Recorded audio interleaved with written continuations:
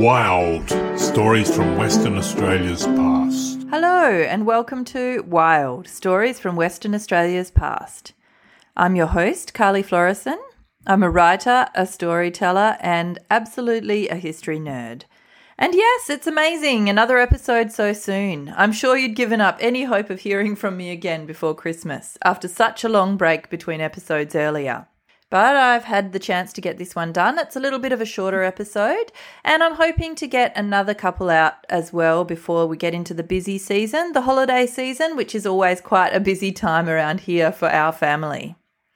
Anyway, once again, thanks to all those who got in touch to let me know that you enjoyed the previous episode. And I had a couple of people reach out to give me some financial support for the podcast as well. And I just wanted to say again, a huge thank you. I do this podcast because I really enjoy it, and I think that these stories deserve a wider audience, and it's always just so lovely to know that people are enjoying the podcast as well. Anyway, before I go any further, I'd like to acknowledge and pay my respects to the First Nations people of Western Australia. And as this episode deals with Western Australia as a whole, I'd like to recognise all the many different Indigenous nations here in Western Australia, with special mention to the Wurundjeri Noongar people of the Esperance region, which is where I'm recording today. The First Nations people have a history and a connection to this land that goes back tens of thousands of years, and no history of Australia would be complete without acknowledging that. So I'd like to pay my respects to the First Nations people and their elders past and present. So we're back to politics today, and look, I'm a huge politics nerd, but I know that not everyone likes politics. But I think that this is actually a really interesting story. This is the story of Westralia, or maybe Aurelia, or maybe the nation of Western Australia. We didn't get around to deciding exactly what it would be called. But this is the story of the secession referendum of 1933. And just in case anyone is not familiar with the term, secession means to formally withdraw from a larger organisation or a union. And in this case, it was referring to Western Australia withdrawing from the Federation of Australian States and becoming an independent country. So this is quite a little known fact. Did you know that in 1933, Western Australia held a referendum to decide whether or not we should stay as a part of the wider Australian nation, that is, the Commonwealth of Australia? And if the people of Western Australia voted yes in this referendum, then the state would become a separate, self-governing dominion. So basically a country of our own. So why did we have this vote, and what exactly did the people of Western Australia vote for? We're still clearly a part of the Federation of Australian States, so you might guess that we voted no, right? We'll get to that. But before we get there, let's just have a little look back at the history that led us up to this moment in 1933. So let's go back to when the first Europeans arrived here in Western Australia. And at that time, the First Nations people of the land had their own separate nations spread throughout Western Australia. When the British came to Western Australia, they set up a colonial settlement at Albany in 1826, and later, in 1829, the Swan River Colony was established, which would later become Perth. And we were, of course, a colony of the British Empire at that time. James Stirling was the first governor of Western Australia, and he had total authority over the colony under the British government. By 1859, the other colonies in Australia all had their own parliaments, and they were responsible to govern themselves.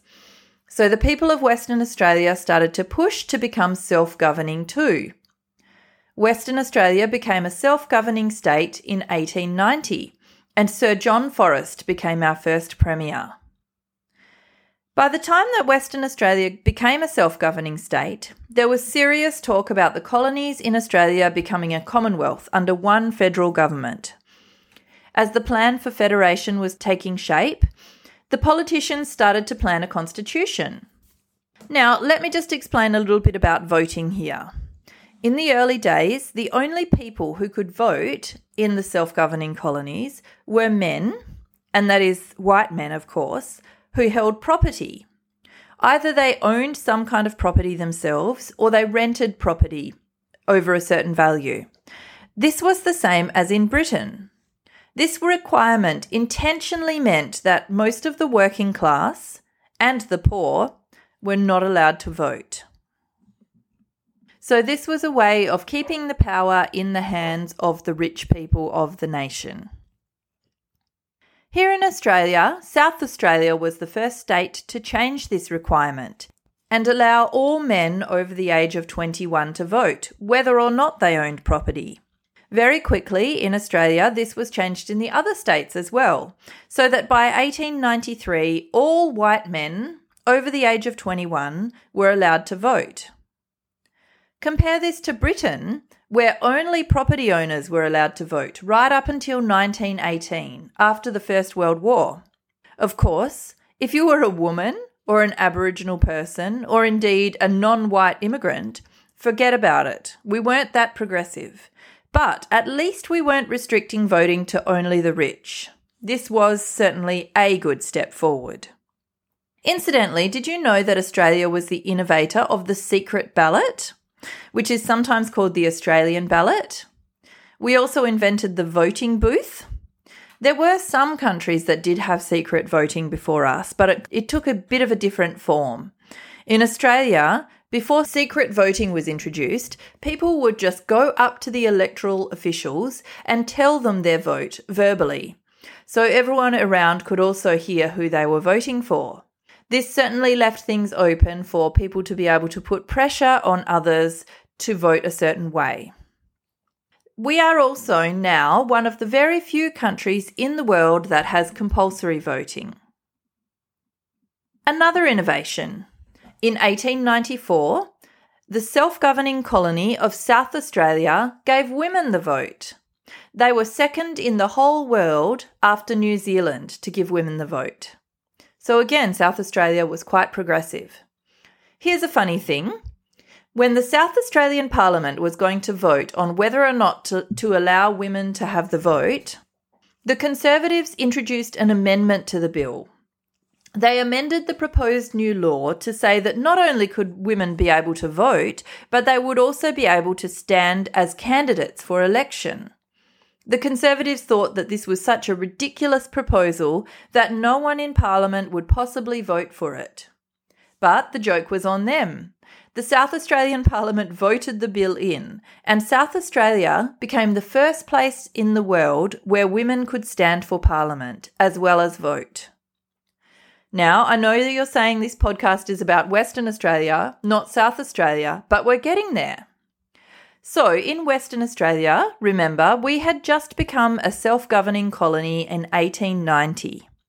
And in the early 1890s, the gold rush kicked into high gear in Western Australia. People were arriving from all over the place to seek their fortune.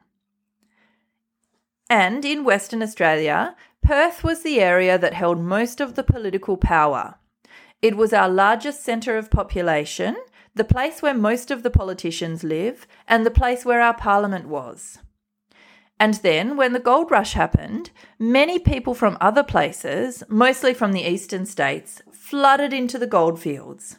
Very quickly, the goldfields became a huge population centre. Coolgardie became the third biggest town in Western Australia. If you know it now, Coolgardie is a very small town near Kalgoorlie. One of the most fascinating things about Coolgardie, actually, is that the main street of town is wide enough for a camel train to turn around. And this was from when the town was established and camel trains were an important mode of transport. So if you ever get the chance, Coolgardie is well worth a visit. Anyway, I'm getting off track. In the decade from 1890 to 1900, the population of Western Australia went from 50,000 to nearly 200,000, and most of that growth was centred in the Goldfields region. So, as the Goldfields was growing as a centre of population, and in the early days, before the railroad from Perth went through, the people of the Goldfields didn't have much to do with Perth at all. They came to the goldfields through either Albany or Esperance, which very quickly went from a tiny settlement to a bustling town. In the late 1890s, there was even a proposal for the Goldfields region, stretching from north of Kalgoorlie right down to the coast, to become a separate colony called Aurelia. Many of the people in the goldfields were from the eastern states, so they wanted to either be a separate colony, separate from Perth, or they wanted to join the Federation of Australian States and become one with the other states. The quite conservative politicians in Perth were very reluctant to join the Federation. They felt like they would be losing their own power, and they were so far away from the centre of power in the east of the country that they didn't see too many benefits to joining the Federation. They also felt that it would be bad for the Western Australian economy because before Federation, about half of Western Australia's income came from intercolonial tariffs, which would change if we joined the Federation. So, of course, the politicians in Perth were looking for a way to swing the balance of power back to Perth. And then they realised that there weren't very many women in the goldfields. There were mostly men. So even though there was a larger population in the goldfields, there were more women in Perth. So they decided that they would give women the vote in an attempt to get more voters back in the Perth region. So we were the second state, or rather colony at that time, to grant women suffrage, that is, to give women the vote. And this happened here in Western Australia in 1899. There is an interesting distinction here though. In South Australia, all women were given the right to vote, whereas in Western Australia, First Nations women were excluded from having the right to vote. So, the men who were creating the new Australian Constitution had a conundrum. If they said that women in the new Federation were not allowed to vote, then South Australia and Western Australia might not want to join the Federation, or they might vote against the new Constitution. Remember, women are voting in those states, so they'll have a say in whether or not they join the Federation. But if they give women the vote in the new Commonwealth, then this might be too much for the quite conservative men in the colonies where women didn't have the vote, and they might vote against Federation or against the new Constitution. So these men, these politicians who were creating the Constitution, decided to hedge their bets, and they added a clause that said anyone who has the right to vote in their home state could vote in the Commonwealth in federal elections. And this was enough to get Federation off the ground. And so, in 1901, the 6 British colonies in Australia, Western Australia, South Australia, Queensland, New South Wales, Victoria and Tasmania, became the Commonwealth of Australia. The first election was held in March 1901, and women in South Australia and Western Australia were allowed to vote in that election, but not in other parts of the country. Western Australia had been pretty reluctant to join the Federation, but with all the new people in the goldfields adding to the pressure, there was not really a lot that the politicians in Perth could do. Western Australians voted to accept the draft of the Constitution in a referendum in 1900, and then we joined the Commonwealth. We were the last of the 6 states to join. So from the very start, we have been quite reluctant members of the Federation of Australian States. And so, before we get to the referendum to secede, just one more thing about Federation. In 1902, the Federal Parliament voted to introduce the Franchise Act, which would allow everyone in the new Commonwealth to vote, including women. And this was pretty progressive for the time. In comparison, women in Britain didn't get the vote until 1918. Women in France didn't get to vote until 1944. And in Switzerland, and this is quite shocking, women didn't get to vote until 1971. But when it came to First Nations people, we were far from progressive. In both Western Australia and Queensland, Aboriginal people were specifically excluded from voting. When the Franchise Act came in fact, it was a Western Australian man called Alexander Matheson, who was apparently a huge racist, who introduced an amendment to the bill specifically to exclude, and I'm quoting here, Aboriginal natives of Australia, Asia, Africa and the islands of the Pacific from being able to vote in federal elections, although an exception was made for Maori people from New Zealand. When you think of it, the absolute audacity of these early politicians was astounding. Not only did they come in and take the land from the First Nations people by force, but they then kept them out of the political system for many, many years. Here in Western Australia, the Natives Citizenship Rights Act was introduced in 1944, and this act said that some First Nations people could be granted citizenship. And this is in their own country. Yes, I know it's enough to make you laugh if it didn't make you want to cry. But they could only be granted citizenship under certain conditions. Usually, those conditions included not associating with other Aboriginal people, which is a particularly cruel condition, if you ask me. Anyway, it wasn't until 1962 that all Aboriginal people in Australia got the right to vote in federal elections. But we are completely off track here, so let's get back to the secession movement. By 1906, the Western Australian Parliament passed a motion for Western Australia to withdraw from the Commonwealth, as being part of the new federation hadn't really done much good for the state. This motion didn't really go anywhere, but around the same time, the Sunday Times began publishing pro-secession articles in Western Australia. By the time the Great Depression came around, the federal government had introduced a number of tariffs on manufactured goods coming into Australia. And this was pretty harmful for Western Australia because we didn't have any kind of manufacturing industry in the state. And so we had to pay top dollar for any manufactured goods that were being imported into the country. The huge distances between Western Australia and the other states certainly didn't help with us feeling connected. And the sense began to grow in Western Australia that federation was bad and that the only possible solution was for Western Australia to secede from the Commonwealth. Of course, this was at the height of the Great Depression, so the poor state of Western Australia's economy couldn't really be blamed on being a part of the wider Commonwealth of Australia, but of course, as you can imagine, we did blame it on being a part of the Commonwealth. There was a group at the time called the Dominion League, which was campaigning for secession.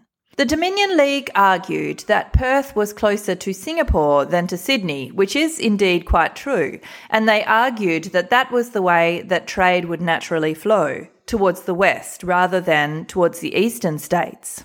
The Premier at the time was a man called James Mitchell, and Mitchell was a member of the Nationalist political party, and he was very strongly pro-seceding. He wanted to become an independent nation. And so, a referendum was held across Western Australia in 1933, so that Western Australians could decide for themselves whether or not we should remain as a part of the Commonwealth of Australia or if we should secede. At the same time, there was a general state election. And here is the funny bit. Firstly, the people of Western Australia overwhelmingly voted to leave the Federation. 68% of the country voted yes to secession, so that's a 2-to-1 majority. In fact, only the mining areas and the goldfields in particular voted against secession. But at the same time, in the general election, the Nationalist Party was voted out of office. The Labor Party was voted in, and a man called Philip Collier became the state premier. Now, at the time, the Labor Party was against secession, and so was Collier. But the people had voted, so what could he do? He sent a delegation to London to petition the British Parliament to remove Western Australia from the Commonwealth, so that we could become our own separate country. The British government considered the issue for quite a while, for 18 months actually, and then essentially they said, no, we made Australia an independent country, and the only way that you, Western Australia, can secede from the Union is if Canberra gives you permission. And so the delegation came back to Perth, and that was the end of it. Of course, if we had had a government and a premier in power that had been strongly in favour of secession, things might have been different. They might have pushed harder. But overall, Collier was a pretty good premier, and he did a lot of good things for the state, especially for the rural areas that were hardest hit by the Depression. And at the same time, the federal government realised that they needed to do more to support the smaller states. And I mean by that, smaller by population. And so they instituted the Commonwealth Grants Scheme. And in Western Australia, the push for secession very quickly faded. Now, that wasn't entirely the end of the story. In the 1970s, another secession movement sprang up. And Lang Hancock, you might know him as being the father of Gina Rinehart, Australia's richest woman. Lang Hancock founded the Westralian secession movement. But once again, this movement didn't go anywhere and it faded out soon afterwards. In more recent times, in fact in the early 2000s and as recently as 2017, there was another little push for secession. This time around it was because we here in Western Australia contribute quite a lot to the revenue of the federal government through GST. This is largely due to our mining industry. Especially if you consider that only around 10% of Australia's population lives here in Western Australia, we do contribute above our fair share to the federal government's revenue. And we don't get quite that much back. But look, to be fair, I think we're doing fairly well here in Western Australia. All things considered, we are really quite a prosperous state. We cannot complain at all. And so that's it. That's the story of the secession movement in Western Australia. This is about the referendum where we voted to leave the Commonwealth, but somehow or other, we're still part of it many, many years on. I think you'll agree that it's a fascinating story, and I often wonder what Western Australia would be like today if indeed we had become an independent nation back in 1933. I think it would be a very different place. But I guess that's all up to our imagination these days, isn't it? I hope you've enjoyed this story today.